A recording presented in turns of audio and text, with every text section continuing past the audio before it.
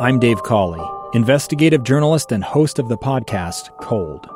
Don't miss Cold's new Season 3, where I look into the unsolved disappearance of Sheree Warren, a woman last seen leaving her job at a Salt Lake City office in 1985.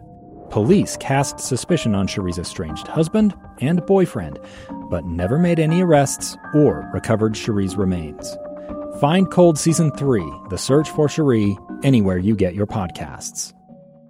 Welcome to Live Mike, episode 115. Today, history will be made. For the first time in almost a decade, two Americans will launch from American soil and ascend into outer space. They will be docking with the International Space Station, and it will be done through a public-private partnership. Elon Musk's SpaceX has put together the rocket and the capsule, the whole shebang that is going to get these two American NASA astronauts into space. It is, as I said, historic. We have for almost a decade been relying on the Russians to put our men and women into space via the Soyuz rockets.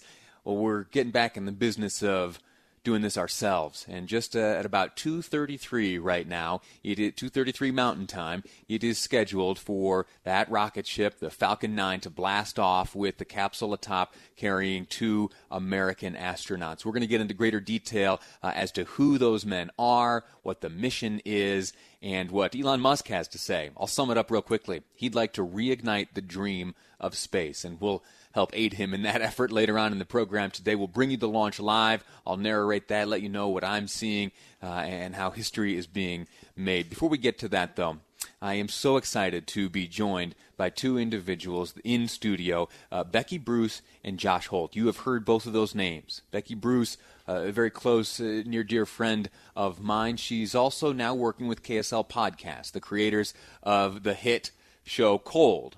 That podcast, which describes the unfortunate tragedy of Susan Powell here in the state of Utah. Those creators have gone back to work, and they now are bringing to you the story of Josh Holt and his wife and family. It's titled Hope in Darkness, and it is the Josh Holt story. Now, you've heard the story, right? Josh Holt was in Venezuela, and he was taken into custody, and there he spent some time. Now, the story there is fascinating, and it is what brings about this podcast. Let's start. Let me chat with Becky. Don't we already know everything there is to know about the Josh Holt story and his time in prison, right? No. I thought I knew it all, and as I got to know Josh and we talked over months, I realized I really only knew the surface details. There's a narrative that we all heard primarily through his mom, Laurie, but there's so much more that we didn't know that was going on behind the scenes because Josh wasn't free to tell his side of the story. And interestingly enough, by the way, yesterday was the 2-year anniversary of his and Tammy's release from prison. Fascinating. I remember observing the details of this story as it unfolded over the course of 2 some odd years. From Washington, D.C., I can remember Utah's federal delegation was working very hard to figure out, try to understand this story, and then step in where appropriate, try to bring this young man home. As you witnessed this story and then had the opportunity to interact one-on-one with Josh and his family, what was the most surprising thing you learned? Oh, gosh, there are so many different moments of surprise. The exact nature of the way in which Josh was finally freed, and his wife as well. First of all, a lot of people don't realize she was in prison the entire time he was. So that's one thing. But the complicated, twisted, crazy path that it took and the colorful characters that had to come together to make that happen is just honestly nothing short of a miracle. These are people who would have no reason to know each other, interact with each other. We're talking, a high-powered New York lawyer, a guy who owns a massive shipping company in Venezuela, the guy who used to own the world's 6th largest yacht, and a Senate staffer, and figures within the Church of Jesus Christ of Latter-day Saints, all kind of connected and worked together. And eventually, those connections paid off. This whole story will be told over a series of 12 installments. There'll be 12 episodes of this podcast. What are the first 2 about? The first 2 are really helping you get to know Josh and Tammy, his wife. Episode 1 sets the stage, introduces you to how they met, why Josh was in Venezuela in the first place, some of those details. And then you get to know Tammy a little bit. And I think it's really nice for me anyway to be able to introduce people to Tammy. She's somebody whose part of the story hasn't been heard a whole lot. And, well, Josh can tell you. I'm not entirely sure he would have made it through the 2 years if she hadn't been there. She sounds like she was kind of a rock. One last question for you, Becky. How do we listen to this podcast? You can go to kslnewsradio.com, and you can listen on any podcast app. So if you've got an iPhone, Apple Podcasts is there for you. If you've got an Android, you can use Google Podcasts or a number of other apps that are out there. Anywhere you listen is where it is. Very good. Let me turn now to Josh Holt. First off, congratulations on this. I admire you for telling your story. I'm in the storytelling business, and whenever a good one comes up, one that's important to tell, I always admire those involved in telling it. So let me ask you, why do you feel it's important to tell your story? Well, first of all, thanks for having me on here. And I think it's important because, as we all know right now, we're all going through difficult times.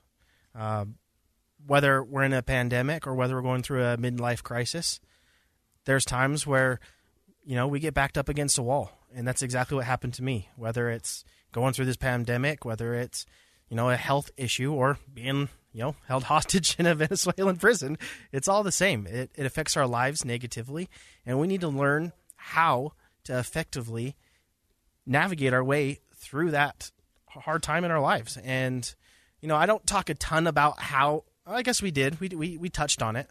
But I think that's why it's important to allow people to know that, hey, this is what I went through, and I'm still here. I'm still surviving. And guess what? I'm happy. What about your time in this Venezuelan prison has helped you as you have endured now this coronavirus pandemic? I haven't seen a big difference just because of my work. I work as an inspector. Mm-hmm. So my work is really essential. And so I've been working upwards of 40, 50, 60-hour weeks still. Sure. But still being able to focus my mind on what's important is something that's helped me since I've gotten back home. Because even though this pandemic hasn't affected me, I've had a lot of other things that have affected me, especially losing my mom, and having that positivity and having that mindset and knowing how to control my own emotions is very important. Sure. Let's get back to what kicked off this entire endeavor and now this 12-episode podcast. What had you in Venezuela in the first place? My wife. We went there to get married and bring her and her two daughters, Maria and Natalia, back here to Utah to live. Was there, got married, went on a honeymoon, and then that's where everything basically went down the drain. Sure. I just have 30 seconds left with you, Josh Holt, as we talk about this brand new podcast, Hope in Darkness, the Josh Holt story. Information on that available at kslnewsradio.com. It's a 12-part series. It uncovers the story of your 2 years and the 2 years spent by your wife as well inside a Venezuelan prison. What's the one thing you want people to know about what happened to you? That I survived and that they can survive. Very good. Josh Holt, thank you so much. Best of luck to you and your family. Same to you, Becky Bruce. I applaud you both for coming together and putting together this exciting podcast. I listen to podcasts often while I'm jogging. I plan on doing that this afternoon. Look forward to hearing the story. Thanks again. Thanks, Lee. Thanks. We're going to take a quick break, and when we come back, we'll be speaking with Salt Lake City Mayor Erin Mendenhall. We're going to be talking about these street openings or closures or whatever. We're going to sort it out. And we're going to do it next on Live Mike. I'm Lee Lonsberry, and this is KSL News Radio.